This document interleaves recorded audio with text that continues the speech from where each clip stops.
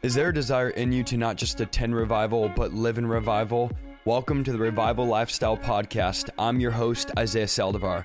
I've been in revival for the last 10 years, as well as traveling and being a part of many revivals throughout the United States. I'm going to be sharing with you how to live a radical lifestyle of revival on a daily basis.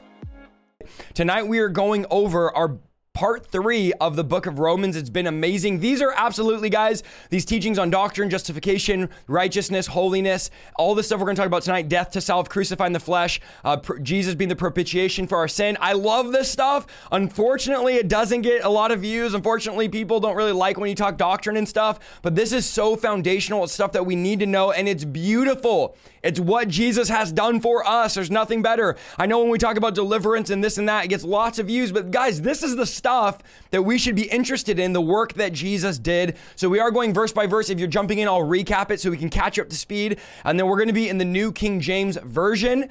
The book of Romans, written by the Apostle Paul to the believers in Rome. This is, they say, the single most influential document in the Bible because it covers the entire counsel of God. Like literally everything you need to know about the gospel, about God, is all in the book of Romans. It reflects on the Old Testament and shares about the new covenant, what the old covenant couldn't do, the new covenant did. And so I love this. You're going to see me very, very excited, as I always am, but very excited tonight preaching on this because I love talking about Christian doctrine. I love talking about the essentials of the faith. And tonight absolutely is going to be some essential doctrine and some stuff that you probably didn't know. And it'll just be a learning moment and eye-opening, and people will get saved, Lord willing, and delivered and healed. So chapter 3 and 4, we went over last week. I'll go over recap of chapter 3. There's nothing in the world system that can stop the faithfulness of God. Jew or Gentile, the law, or with your conscience, we're all guilty. We all deserve condemnation, whether you're a Jew and you have the law, or whether you're a Gentile and you have a conscience. We're all guilty before God. There's none of us that are righteous. No one seeks God. No one loves God. No one cares for God. We're all sinners in need of a savior. And the law's purpose was to silence us before God. It brings the knowledge that we need salvation. That's what the law does. It shows us where we're in sin, where we're in error, and it makes us cry out saying we need someone to save us. Jesus was God's propitiation. This means that God's justice was fully satisfied by the blood of Jesus. Christ's death is our greatest proof of our need for righteousness. God's way, the only way that God has for sinners to be declared righteous, is through the person of Jesus Christ, through the shed blood of Jesus. And then at the end of chapter 3, Paul says that we have no room to boast because it's only by faith that we're saved. None of us deserves this. So we don't earn this. You can't get salvation by doing something. It is by the grace of God. Chapter 4, Paul pointed out to the Roman Christians that Abraham's faith was what was credited to him as righteousness, not his circumcision or his observance to the law. So it wasn't an act that gets us saved. It's not a ritual. It's not circumcision. It's not baptism. It's not an act that we do to respond to scripture. It's faith in Jesus. That's what counts us as righteous before God. Nothing else counts us as righteous but faith in Jesus. So he has to argue with these, or really debate these believers in Rome, because they thought, if I'm circumcised, if I obey the law, and he's like, no, Abraham was not counted righteous for obeying the law or for being circumcised. He was counted righteous for of his faith. And then again, Paul says wages are not a gift. If a person does something, they deserve it, but grace is something we can't earn. It's free, and so it's not a gift if we have to earn salvation. Faith and grace, forgiveness and justification all explain the vastness of God's love and God's matchless plan. Okay, so that was chapters 3 and 4, which leads us into chapter 5. And I want you to see the theme here that Paul continues to bring out. The grace of God is beyond what we can comprehend or begin to understand. All that has been done through Christ was done by the grace of God. Grace is not a license to sin. Grace is not do whatever you want, which we're going to talk about tonight. The grace of God is a free gift that Christ willingly died for us and imputes his righteousness onto us freely. Again, we can't earn it. It's not by works. It's not by the law. It was a free gift. We work. Now, works do matter. We do work after receiving the truth because we're grateful for what God has done. It's our response to work for him and let his spirit work through us. So once we receive salvation by faith, putting our trust in Jesus, then fruit begins to grow on our trees. We begin to put work in. Now, the reason why James says, if you say you have faith, but you have no works, your faith is dead and you don't truly have faith, is because works is evidence of salvation, not a way of attaining salvation. So we don't gain it by works. We prove we've received it by works. It's a response to having received the grace of God and received the mercy of God. It makes us want to work. Romans, all right? So if you're following, we are in Romans chapter 5, verses 1 through 2. Therefore, Okay, and we're going to really dive into this deep tonight and go over exactly what Paul is saying. Therefore, having been justified by faith, we have peace with God through our Lord Jesus Christ, through whom also we have access by faith into this grace in which we stand, and rejoice in hope of the glory of God. So Paul in chapter 5, verse 1 begins with therefore. And Paul is saying therefore to remind us of the journey from chapters 1 through 4, where Paul mapped out God's freedom from sin and the gift of righteousness. And Paul tells us none of us are good. So Paul's convincing us that we're not righteous, that in chapters 1 and 2, God has turned us over to a reprobate mind, that we followed sinfulness and lust and the pleasures of our own desires that we've been enticed by. And then Paul starts chapter 5 by therefore, and Paul begins to describe, because he thinks by this point we should have an understanding of justification by faith. And this is what Paul says: because we are justified by faith, we are now at peace with God, washed continually in grace. No longer are we God's enemies. We are God's friends, just like Abraham was a friend of God. No longer should we fear the wrath of God, but now we look to the blessings of God. Jesus has introduced us to his Father, and the Father loves us. And because we are completely justified by faith in Jesus, we can look forward to a time where we'll be in the full glory and the presence of Almighty God. We have hope. This is what Paul is saying. No matter what happens here on this earth, we know that everything is going to turn out in the end because we put our hope in Jesus, friend. In the end, we win, and we stand and rejoice in the hope of the glory of God. No matter what you're going through right now, I want to tell you that storms don't last forever, that there will be a rainbow at the end of the rain, that there is going to be dry ground, and there's hope for you, that one day you are going to be in the glory of God. No matter what suffering, what trial you're going through, at the end of the day, we win. And so Paul says, therefore, understand that we've been washed in this grace, that we have access to God, that we have peace with God, that we're no longer at war with God. This is what he says, 3 elements in this verse that give us a reason to rejoice. Paul's going to show us 3 things in this verse. Number 1 is justification. Second is peace, and then access to God. This is why Paul says that we rejoice. We've been justified. The price has been paid in full. That's a reason to praise for justification with God. We're now in right standing with God.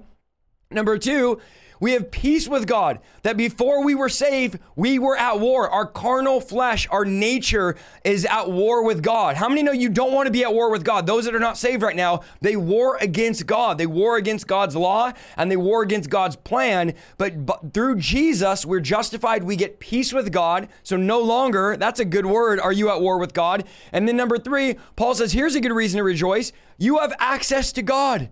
I mean, think about this. There's many of you watching this that you're like, if I could only be Isaiah Saldivar's friend, and if I could only have his phone number. I mean, imagine if you could at any time call me, text me, and me and you were the closest there ever was. You'd say, man, that's great. I have access to Isaiah Saldivar. Like, I could access him at any time if I need prayer, if I want to hang out, if I want to be his friend, I have full access. But we have an infinitely greater truth and an infinitely greater benefit than being friends with your favorite preacher, whoever you watch online or whoever you look up to, whatever celebrity you might look up to. And that's this. We have access to God. God has given us his phone number. He's given us his address. And he said, anytime you want to hang out and get together, I'm available. I'm in the prayer closet. I'm in the secret place, and you have direct access. Like, you imagine that. More than me, more than getting to meet me or call me or text me or whatever, you have access to Jesus. Be excited about that. Be happy about that. Paul says, rejoice in this, that we have justification, peace with God, and access to God. That's a good word. Thank you, Jesus. We have access to you. Romans 5, 3-5.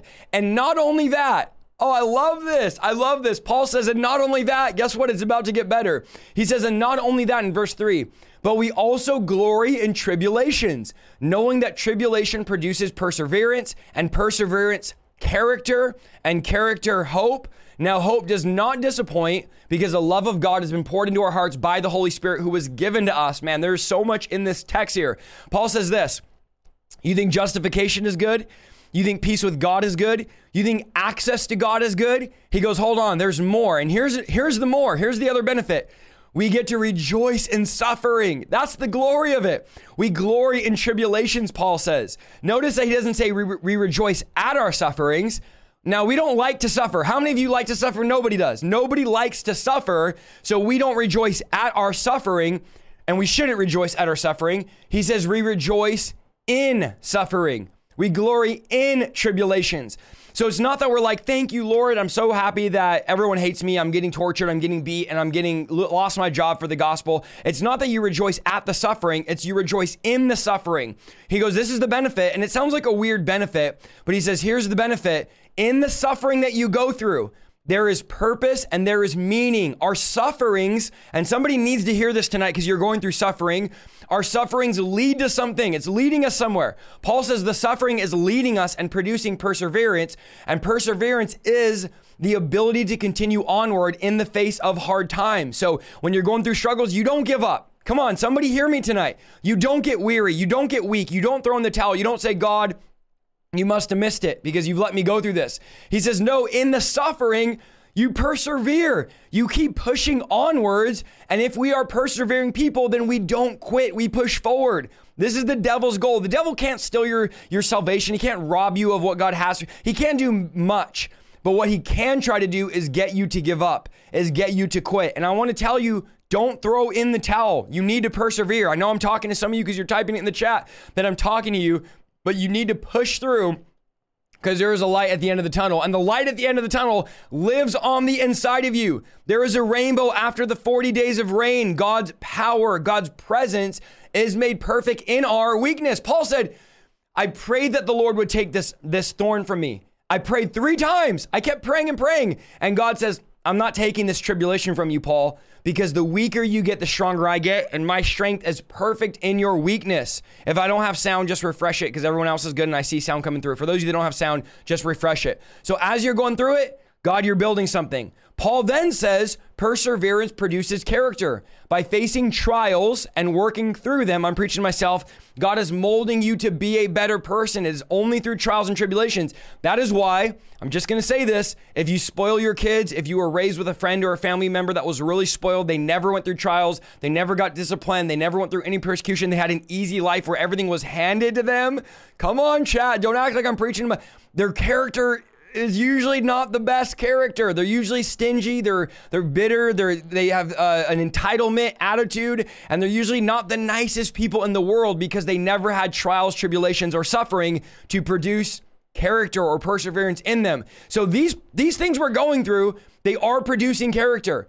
The trials that we're facing are doing something. Think about all the times you went through a hard time and you came out of those hard times better. You didn't come out bitter. You came out better because God was molding you through the trial. So this is literally a benefit. Justification, peace with God, and access to God, and glory in tribulations. That's an added benefit. So now that you know, anytime you go through something, God is building something. And we know just as God brought us from our past trials, God is going to bring us through our present trials. Amen. And God is going to bring us through future trials. Why? Because he loves us. That's why. That's God's motivation. And it's hard to see now because you're suffering, but someday you're going to look back and say, thank God that I went through that. If it hadn't been for that, I wouldn't be where I'm at. Thank you, Lord, that you let that opportunity not go through. Thank you, Lord, that you let that door slam shut. Thank you, Lord, that that relationship didn't work out. Thank you, Lord, that you didn't rescue me from that situation I prayed to get out of. Thank you, Lord, for keeping me needy, for keeping me weak, for keeping me broken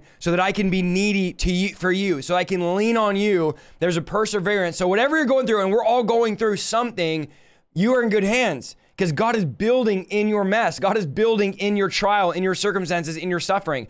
The idea that God will not let us suffer is anti-biblical. I know for many of you, whenever I said that I'm no longer pre-tribulation rapture, I do believe to this point right now, and that I do believe 100% that we will go through tribulation. People are so mad. How could God allow us to go through tribulation? Well, Paul says right here, we glory in tribulation. Like literally, we glory in tribulation. The same way right now there's people being murdered for their faith as I preach in my air-conditioned studio. There's people being murdered for their faith and God is allowing it. God has always allowed tribulation. The only gospel that says God won't allow you to suffer and God won't allow you to go through anything is the American gospel. And by the way, the American gospel is not in the Bible. So that is not a biblical gospel. God will allow us because suffering produces growth. The martyrs' blood grew the early church. The church has always been grown on the blood of martyrs. And the churches that thrive today are the churches that are underground in China, that are churches in persecuted areas of Africa and in India. These are where the churches are thriving and growing more but we have a country club, coffee and donut church in America that says God does not want you to suffer, when in reality, suffering produces growth. And even if you look at the book of Revelation, there are martyrs that are under the altar of God, crying out for God to avenge their blood, and God allows them to be martyred. God has allowed this stuff. And Paul is not, listen, you might be reading this saying, Paul, how could you say that? Paul is accustomed to suffering. Paul said in 2 Corinthians 11, from the Jews, 5 times I received 49 stripes minus 1. From the Jews, 5 times I received 39 lashes. That's verse 24 of 2 Corinthians chapter 11. 3 times I was beaten with rods. Once I was stoned. 3 times I was shipwrecked. A night and day in the deep. In peril in waters, in peril of robbers, in perils of my own countrymen, in perils of the Gentiles, in perils in the city, in perils in the wilderness, and the perils of the sea. This is Paul speaking.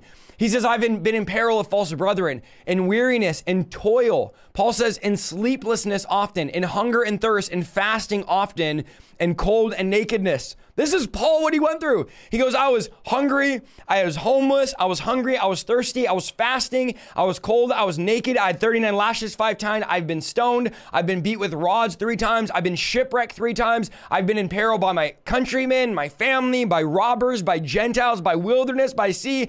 Paul went through everything. I mean, literally everything. And so you're in good hands. It's producing something in you. Romans chapter 5, verses 6 through 8. For when we were still without strength, in due time, Christ died for the ungodly. For scarcely for a righteous man will one die. Yet perhaps for a good man, someone would dare to die. But God demonstrates his love towards us in that while we were sinners, Christ died for us. This is what Paul is saying. We were completely powerless to do what was right when Jesus died for us. And he says, few, if any, will die for a good man, though some might die for a good man. God's love, however, is so gracious that God didn't die for good people. He says God died for us while we were sinners. He didn't wait for us to clean it and get our act together. He dies for the ungodly. And I'm fascinated by the mystery of the love of God, that while we were angry sinners, he decides to give his life for us. He doesn't say, I'll wait for them to get it together. He says, I'll die now while they are sinners. And we have to understand, we don't understand this kind of love. In our culture, we love for a reason. We love with a reason. I love you because of this. I love you because you're this way, or you could do this, or you can't do this, or you do this, or your personality. We love with a reason. We love with a purpose. That's the rational sense of love. But God says, I love you, and that's it. That's it. There's no reason for it. It's no strings attached. It's inexplainable. It's unfathomable. It's so different than any love we've ever experienced it before. And our reaction is to serve God. There's no reason, he says, for me to love you. I love you because I love you. That's why. It's no strings attached. Romans 8:35 says, can anything separate us from Christ's love? Does it mean he no longer loves us if we have trouble or calamity, or we're persecuted, or we're hungry, destitute, or in danger, or threatened with death? No. Despite all these things, overwhelming victory is ours through Christ who loved us. So he says, listen, if you're going through hunger, persecution, destitution, danger, threatened with your life, it's not God saying, not God's love isn't disconnected. God doesn't stop loving us. It doesn't separate us, but the love of God is eternal and it's unexplainable. And there's no reason for the love of God. It's a great mystery. It really is. I think 1 billion years will go by in eternity and we'll still not understand the mystery of the love of God, which is this. Christ died for us while we were sinners. And now, would you die for a good person? Maybe. Paul says, maybe. If someone's good, you might die for them. That might happen. But he says, but we're bad. And God decides to die for us. How much greater is that? Romans 5, 9 through 11. Much more than, having now been justified by his blood, we shall be saved from wrath through him. For when we were enemies, we were reconciled to God through the death of his son. Much more, having been reconciled, we shall be saved by his life. And not only that, but we also rejoice in God through our Lord Jesus Christ, through whom we now receive the reconciliation.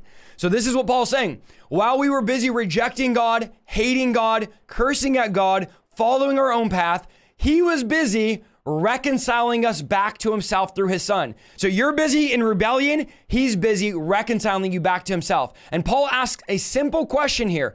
If while we were enemies, Christ died for us, how much better will he treat us now that we're his sons and daughters? Think about that. If he died for us while we're his enemies, now we're his friends, how much more will he love us, care for us, and give us what we need according to his will? If God helps his enemies, Paul is saying, Of course, God's going to help you. You've been reconciled back to God. The work has been done. You have peace with God. You've been reconnected. There's no more war with God. There's no more wrath. We are eternally at peace with God through Christ. Now that we're sons and daughters, God's going to treat you well. Like if you just logically think about, if God did all this for me while I was his enemy, while I hated him, have you thought about this? How much more now? I mean, I don't understand how some of you in the chat are Christian and you're like, I just don't think God loves me.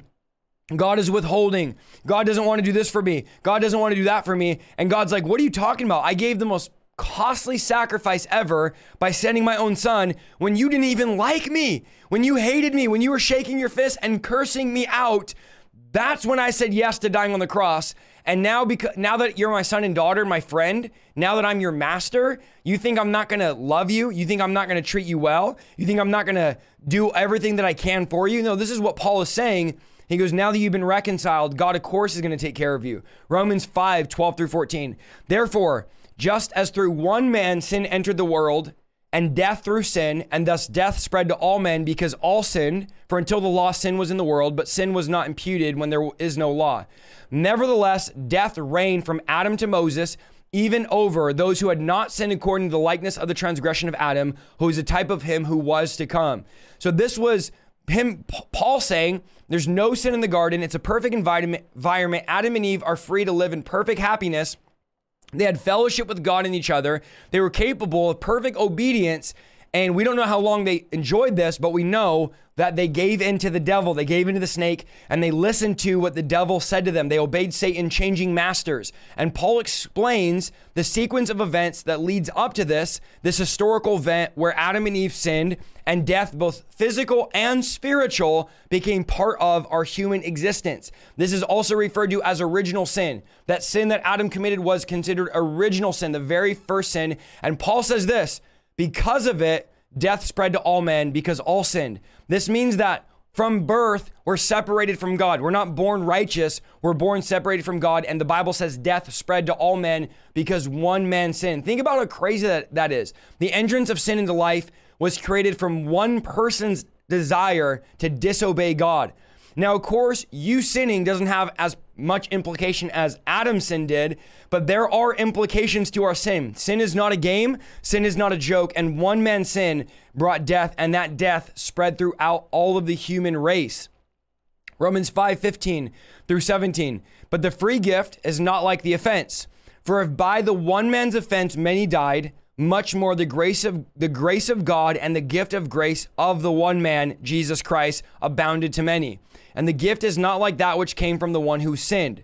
So he said, the judgment which came from one offense, one person, resulted in condemnation, but the free gift came from Jesus Christ, resulted in justification. For if by one man's offense death came, by the other man's obedience righteousness came to man and justification. So this was why the Bible says Jesus was the last Adam or the last lamb, because Adam brought sin. Jesus came as a sacrifice for our sin and was the last Lamb of God. Again, one man, sin came, one man, righteousness came. Jesus came and reversed the curse.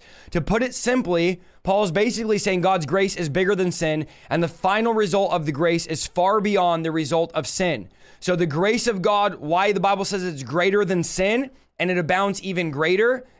Sin abounded to many, but the grace abounds even greater, is that the grace of God has more power than the result of sin. Paul is showing that the sin of one man brought condemnation, but God's grace is sufficient to overcome the sin of mankind, which was what came into the world. Sin destroys lives. Grace helps us to live a full life. Jesus said the thief comes to steal, kill, and destroy, but I've come to bring life and life more abundantly. So this is Paul contrasting the difference between what sin did and what the grace of God does. And then Paul says in Romans 5:18-21, therefore, as through one man's offense, judgment came to all men, resulting in condemnation, even so through one man's righteous act, the free gift came to all men, resulting in justification of life. For as by one man's disobedience, many were made sinners, so also by one man's obedience, many will be made righteous. Moreover, the law entered that the offense might abound. But where sin abounded, grace abounded much more, so that as sin reigned in death, even so grace might reign through righteousness to eternal life through Christ Jesus our Lord.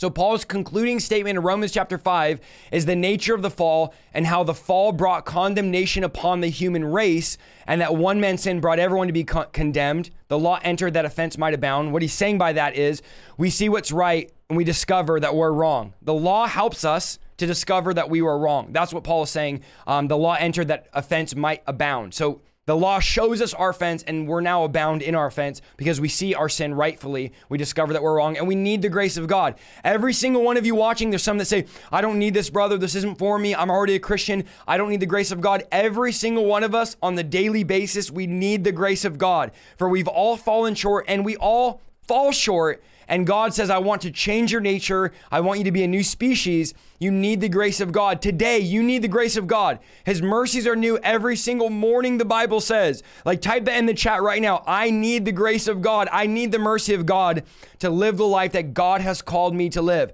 So by him contrasting this, Paul is saying that grace is stronger than the sin that abounded. Is a sin abounding in the culture, in humanity? Yes. But the grace of God is even stronger. Okay, let's recap. Being justified by faith brings peace, access to God, hope for heaven, and a purpose in our suffering. Christ dies for us while we're sinners, which is the unmistakable proof of God's love. How does God prove he loves us? We're going to show you this later as well, is that Christ dies for us while we're sinners. That's the proof of the love of God. If Christ loved us when we were sinners, Paul says, how much more will he love us now that we've become his own? God knew that sin would enter the world, but he had a plan, Christ Jesus, to come and give us grace. And then lastly, Paul talks about the law that showed us clearly what righteousness is so that we can see clearly how bad our sin is, and grace being bigger than sin. That's what the Bible describes as where there's grace, where sin abounds, grace abounds greater. Okay, chapter 6. Remember, these are not, let me take a drink of water here. These are not separated by chapter and verses in the original text. So imagine chapter 6 is not broken up the way we're breaking it up. We just go directly into chapter 6. Verses 1 through 2. Paul says, what shall we say then? Shall we continue in sin so that grace may abound? Certainly not. How shall we who died to sin live any longer in it? So Paul says, where sin abounds, grace abounds even greater. And the question someone might have is, well, then maybe I should keep sinning so I could experience the grace of God at a higher level, because where there's sin, there's greater grace. So the more sin in my life, the more grace there's going to be, which is what a lot of people live. A lot of Christians think, because this loose American gospel, I can sin all I want and the grace of God will keep covering me over and over and over again. But Paul says this is Paul's response. Certainly not. How should you who died in sin live any longer in it? Paul is asking the question, how do you keep sinning? If you've died to it and died in it and you're separated from sin, how can you keep living in it? You're dead to sin. Sin is no longer your master. It no longer controls you. It no longer steers your life. And now it's possible to live your life sinless, washed by the blood of Jesus, following Jesus. You know, the Bible says, if you can control your tongue, you can be perfect. That's what the Bible says. Now, it's not that anyone has ever but Jesus. Of course, Jesus was perfect. I don't believe anybody in the history of the world has ever been perfect except for Jesus. That's my personal belief. But I do believe, according to Scripture, if you could control your tongue, you can live a sinless life. And Paul says, how should we who died in sin live any longer in it? The righteousness of God is so powerful, it grants the believer's power to live a life where you no longer want to sin. You no longer, think about this, desire the sins that you once craved. I used to crave sexual sin. I used to crave pornography. I used to crave alcohol. I used to talk dirty, every other word being the F word. I had a dirty mouth. I craved my flesh, my sinful man craved the desires of my flesh and desires of this world. And now when God saves me, I become a new creature. I no longer crave those sinful things. I don't desire the things that I once craved. I desire things of holiness, things of righteousness, things of God. So this is all about what Paul is saying here. This is all about your nature changing, your appetite changing. How many of you know an animal has a different appetite than a human? A dog will vomit. I know it sounds gross, but a dog will vomit and then a dog will go and eat its vomit 10 minutes later. That's disgusting. The dog has a different appetite. The Bible says one that's in sin is like the man that is like a dog that returns to its vomit, or a washed pig returns to the mud. But the Bible says that we've become a new species. We've become a new creature, that you don't crave the things you used to crave. You don't go after the things that you used to go after. You don't desire the old dreams, ambitions, motives, pleasures, vices, addictions. Come on, are you a new creature? You don't go back and it's gross. Some of you in the chat oh, that's so gross. It is disgusting. But that's exactly what we do when we go back to our sin. That's exactly what we do when we go back to our vomit. The Bible says a fool that returns to his folly, a fool that returns to his sin is like a dog that goes and eats his vomit. It's disgusting. So why do we keep doing it? Why do we live our lives? Is it possible that we've never truly been born again? Is it possible that we're living our life separated from what God really designed us to live? The power of the Holy Spirit that changes us, that changes our nature, that it goes beyond just praying the sinner's prayer and going to church on Sunday, but you have actually fruit worthy of repentance, that your tree bears fruit, and there's real evidence that seed lands on the good soil. And we don't just say, oh, you're a Christian because you prayed a prayer. But no, now that the fruit's growing, I can say, oh, look, that person's a Christian. The Bible says that the same way you can identify a tree by its fruit, so you can identify a person by their actions. You can tell that person's a believer. That person's a Christian. You can tell by their actions. So don't get up here and say, I'm a Christian. Paul says, but you're still living in the same sin. You're still living something you're supposed to be dead to. Should you just keep sinning like that? No, you can't just keep on going how you want. You need to ask God to give you a new nature. You need to be born again. The power of God is so powerful, it changes our desires. Romans 6, 3-4. Do you not know that as many of us were baptized into Christ Jesus, were baptized into his death? Let me say this again because it could get complicating. I'm going to make it very basic here. Or do you not know that as many of us were baptized into Christ Jesus, were baptized into his death? Therefore, this is what happened to you, and this is so good. Listen, therefore, we were buried with him through baptism into death, that just as Christ was raised from the dead by the glory of the Father, even so we should also walk in newness of life. So Paul does use some difficult language here, and the question would be, what does it mean to be baptized into Christ Jesus? This is not water baptism Paul's talking about. What Paul is saying, we would think of water baptism, but Paul's not using water baptism. He's using the word in a different way. He's using baptism as a metaphor for when one person is united with another person or with other people. So to be baptized to somebody is to be united like this. You're united with that person like a tree branch grows. There's a uniting that happens there. So remember, and I'll show you this, when God used Moses to part the Red Sea and the Israelites were saved, 1 Corinthians 10:2 says this. Paul refers to this event by saying the Israelites were baptized into Moses, okay? So this is what your Bible says. The Israelites were baptized into Moses, which is to say that they were united to Moses like never before. They recognized his leadership. They depended on him. And in the same way, we're baptized into Christ Jesus.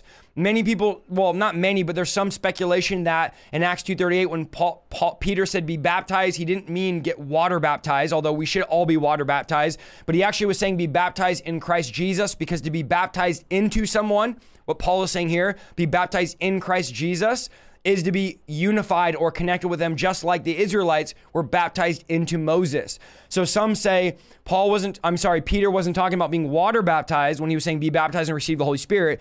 Peter was actually talking about being baptized into Jesus, being united with Christ, following Jesus, which again, there's a big debate on that. I don't want to get into that. But right here, Paul is definitely not talking about water baptism. He's talking about baptized into Christ Jesus. So that's us being united to Jesus, and our identity and Jesus's identity are being inseparable, and us being linked together with him. And that's why Paul says we are baptized into his death. Baptism into his death, Romans 6:3. What he means is that we're so united with Christ that his death on the cross becomes our death, not in a physical sense, but in a spiritual sense. In other words, Christ's death was the death of our sin. When Christ died as our sin for our sin also died, and we were baptized in death with Christ. It was the death of our old relationship with Adam, and the essence was sin. So the old union we had with Adam, because we're humans, has now died, and we've died with Christ, and we've been also, not only that, resurrected with him. I know because some of it could seem complicated. I'm trying to keep it very simple. Romans 6:5. For if we have been united together in the likeness of his death, certainly we shall also be in the likeness of his resurrection. So the strength of Paul's argument here is united. We're united in the death of Christ. We're also united not just in the death, but in the resurrection. To be united means to be planted together in the Greek. And Paul is suggesting that through the death and resurrection, we become one, grafted together, the same plant with Christ. You know, you talk about the vine dresser and the branches, and Jesus says, you're the branches and you need to bear fruit. You're connected to the vine. We're grafted with Jesus into Jesus like a plant is grafted in. And I'm going to show you another place where Paul talks about this.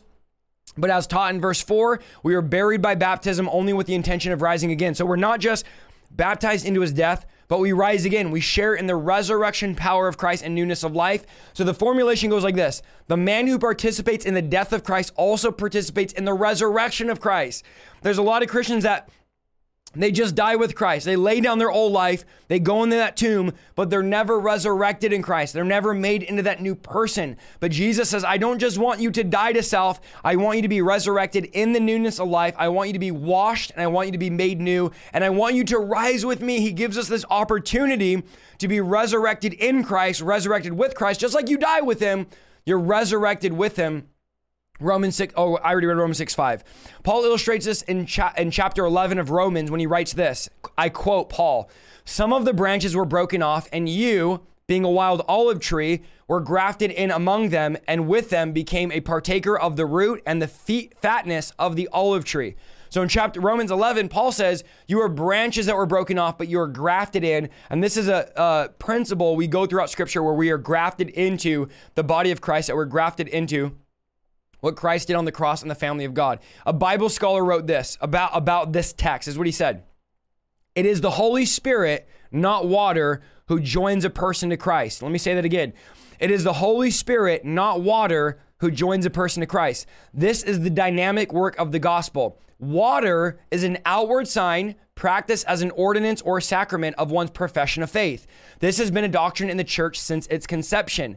When an adult Christian decides to be baptized, it is not a work of righteousness, rather, or should be, a response to a God who loved them and was willing to take on their sin. So he's saying baptism is a sign of you saying, I'm committing my life to Jesus as a profession of faith, and it's been around since the inception of the church, and it's a response to the love of God saying, hey, I'm gonna serve you, and I'm gonna be baptized in death and in resurrection. Baptism is also an act of Christian obedience. It is our affirmation that we believed and we want to follow in Christ's footsteps. But remember, as we've said before, it is the Holy Spirit that regenerates the human spirit, not an act of baptism. Okay, you can go baptize anybody, whether they're sincere or not. Unsincere people are not regenerated through the act of baptism. We're regenerated through the act of putting our faith in Jesus. This is what Paul has been trying to get through to us. It is not any type of work that we can do. It is faith in Christ alone. That is how we get imputed righteousness. That is what makes us righteous. Again, not circumcision, not obeying the law, not water baptism, not praying enough, not reading enough, not fasting enough.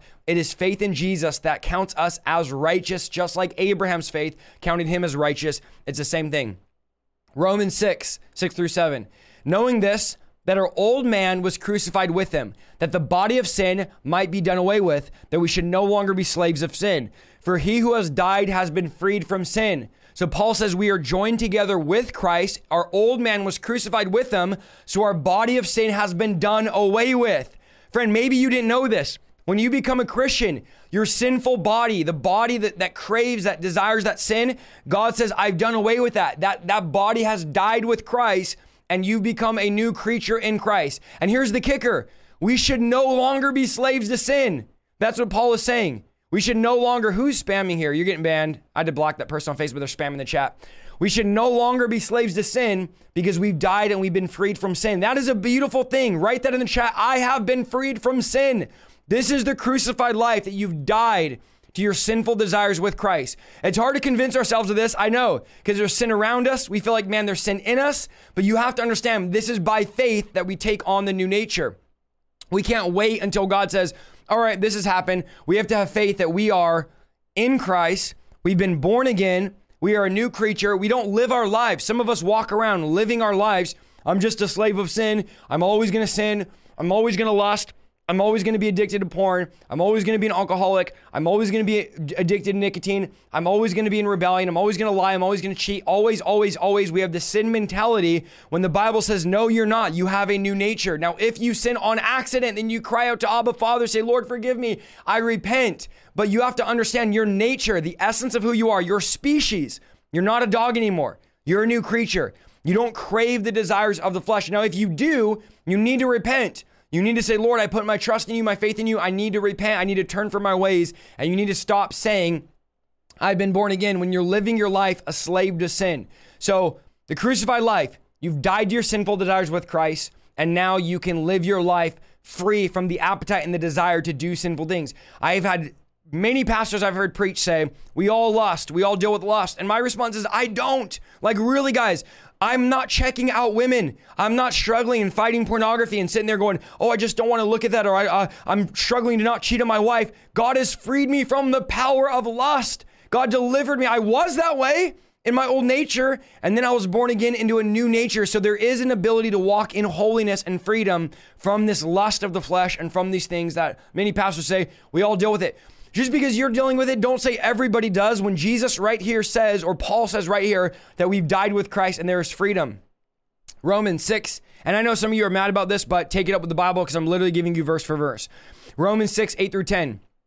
Now, if we died with Christ, we believe that we shall also live with him, knowing that Christ, having been raised from the dead, dies no more. Death no longer has dominion over him. For the death that he died to sin once for all. But the life that he lives to God. So Paul begins to bring a series of 3 active verbs we can think of as 3 steps to overcoming sin. The first verb is to know. Paul says, knowing that Jesus rose from the dead, he cannot die again, and therefore death has no mastery over him. This is the first step to overcoming sin, knowing that Christ died to sin and lives for God. So when I know Christ died for sin, Christ died as sin, then I can know that I could live a sinful life as well. I could live a life free from the power of sin. I know when I say a sinless life, everybody starts manifesting, oh, brother, you can't live sinless, which go do your research, okay? But let's just say a life free from the power of sin. Let's not say sinless just for the sake of practicality, but let's say a life free from the powers of sin, of having to give into the cravings of our sinful nature. So that's step 1, knowing that Christ died as our sin and for our sin. And then he gives us step 2 and 3 in Romans 6, 11 through 14, okay? Likewise, you also reckon yourselves to be dead indeed to sin, but alive to God in Christ Jesus our Lord. Therefore, do not, listen to what Paul says here, do not let sin reign in your mortal body, that you should obey it in its lusts. And do not present your members as instruments of unrighteousness to sin, but present yourselves to God as being alive from the dead, and your members as instruments of righteousness to God. For sin shall not have dominion over you. You are not under the law, but under grace. Let me say that again for those of you sitting in the back. For sin shall not have dominion over you, for you are not under the law, but under grace. So either Paul is lying, he was not inspired by the Holy Spirit, and this is not the word of God, or your theology that you're always going to live under the power of sin and dominion is wrong. And my conclusion is this: you're wrong, not the Apostle Paul. Paul is 100% correct, inspired by the Holy Spirit. Holy Spirit, the author of Scripture, for sin shall not have dominion over you, for you're not under the law, but under grace. You are under the grace of God, so you no longer are bound to that sinful nature. So here's the second and third steps to overcoming sin. In the same way we know death has no mastery over Jesus, we ought to take it true that we're no longer slaves to sin because we are joined with Christ in death through the power of the Holy Spirit. So death has no power over Christ. We're joined with him. Sin has no power over us. The King James uses the verb reckon. We ought to reckon ourselves dead to sin. Paul is saying, make up your mind that sin has no power over you. No longer am I giving in. It has no power over me. The third and final step is to yield to God. So you make up your mind sin has no power over me, and then you yield to God. He's saying, don't offer your bodies to sin anymore. Offer them to God. Now, it's not a matter of sitting on the couch and doing nothing all day. It's a matter of doing the right thing. So I'm not going to give my body to sin. Sin wants my body. It wants me to do sinful things. We know, of course, demons want us to do sinful things and they want to use our body. But Paul says, present your body no longer as slaves in unrighteousness, but slaves as righteousness. Jesus is both our example of a life that is fully surrendered to the will of God and one who enables us to walk in the same surrender. It is our faith that gives us the ability to live this life. Faith overrides our will. It gives us the ability to live in the will of God. So if you think you can't live this, you need to have faith that if Jesus did this for us, this is a blessing for me. It's my inheritance. I can live this way. Paul reminded the Galatians, do not be deceived. God is not mocked. For whatever a man sows, he will also reap. For he who sows to his flesh will reap corruption. But he who sows of the Spirit will reap everlasting life. So Paul says this, don't think you get away with things, but the reality is you're not getting away with it just because you're not getting caught, but you're sowing something and there are consequences to your sin, which we know he talked about in Romans chapter 1-3. Paul says this, do not present your members as instruments of unrighteousness, but present yourselves to God as being alive from the dead. Your body fights, your flesh fights against walking with God. It doesn't want to be in submission to God. The Bible says that your flesh, your mind is at war. There's enmity between you and God. And so you have to keep putting yourself into submission to the will of God. Crucify the flesh. Use the will that God has given you to say yes to God and to say no to sin. You have the right to choose what you look at, what you do, what you touch, what you listen to. Stop acting like the devil's making you and crucify your flesh and present your bodies to God. And I'm telling you, as you put your faith in God, as you do that, God will wash you, God will cleanse you, God will deliver you from that. Dietrich Bonhoeffer, who's an amazing, amazing man of God, said this, baptismal death means justification from sin. The sinner must die so that he may be delivered from his sin. Sin has no more further claim on him, for death's demand has been met, and its account settled. Justification from sin can only happen through death. Forgiveness of sin does not mean that the sin is overlooked and forgotten. It means a real death on the part of the sinner and separation from sin. So the way that we're forgiven is we've died to that thing. It's no longer us. We've died to that. We are new creatures in Christ. That's what Paul is saying in this seemingly complicated analogies he's using. Basically, you died with Christ and you're no longer a slave to sin. Romans, we're almost done here. Romans 16:15-18. What then? He says this, shall we sin because we're not under the law but under grace? Certainly not. Do you not know to whom you present yourselves slaves to obey? You are that one slave whom you obey, whether sin leading to death or obedience leading to righteousness. But God be thanked that though you are slaves of sin, yet you obeyed from the heart that form of doctrine to which you were delivered. And having been set free from sin, you became slaves of righteousness. So Paul wants us to understand that being under grace does not lessen the demand of the law, but actually grace is more demanding. Remember, Jesus said if you commit, the law says if you commit adultery, you're guilty. Jesus said if you even look at a woman with lust, you've already committed adultery in your heart. So the story of grace doesn't lower the standard, but actually higher the standard, because it's only by grace and the Spirit of God that we can live the standard that grace gives us. So it's not like a lowered standard. In the Roman Empire, people became slaves a number of different ways. You could have been born into a slave family. You could have been captured in battle. You could have been forced into slavery because your nation was taken over. Or the last way was free people would go into a house and they would clean and do the things and act like a slave. They voluntarily became slaves. Whether they wanted to live there, whether they didn't have a purpose, people voluntarily became slaves. Under Roman rule, if a person did this, he or she was a slave. The idea was a man is as he does. And Paul says, listen, if you act as a slave by doing sinful things, you are a slave to sin. So don't say you're not a slave when you keep doing the things that slaves do and going back to that sinful nature. But if you act as a slave to God by doing good things, you are a slave to God. Now note, there's only two options. Slavery to sin or slavery to God. These are the two options that Paul gives us. There's no such thing as not having a master. We all have a master. And the question is tonight, who's our master? Are we mastered by death and we're slaves to death and sin? Or are we mastered by God and we're slaves of God in righteousness? Because you can't be both. Now, don't say you're a slave of God if you're actually a slave to sin, because you're just lying. You're actually a slave to sin. This is what he's saying. Our struggle is not with the law, nor with grace. Our struggle is with sin. Remember, the law brings our sin to the light, and the grace leads us to the cross where sin can be done away with. As believers, we've changed masters. We were once slaves to sin, finding no way out, but now we're servants of righteousness. And Paul states this, you became slaves of righteousness.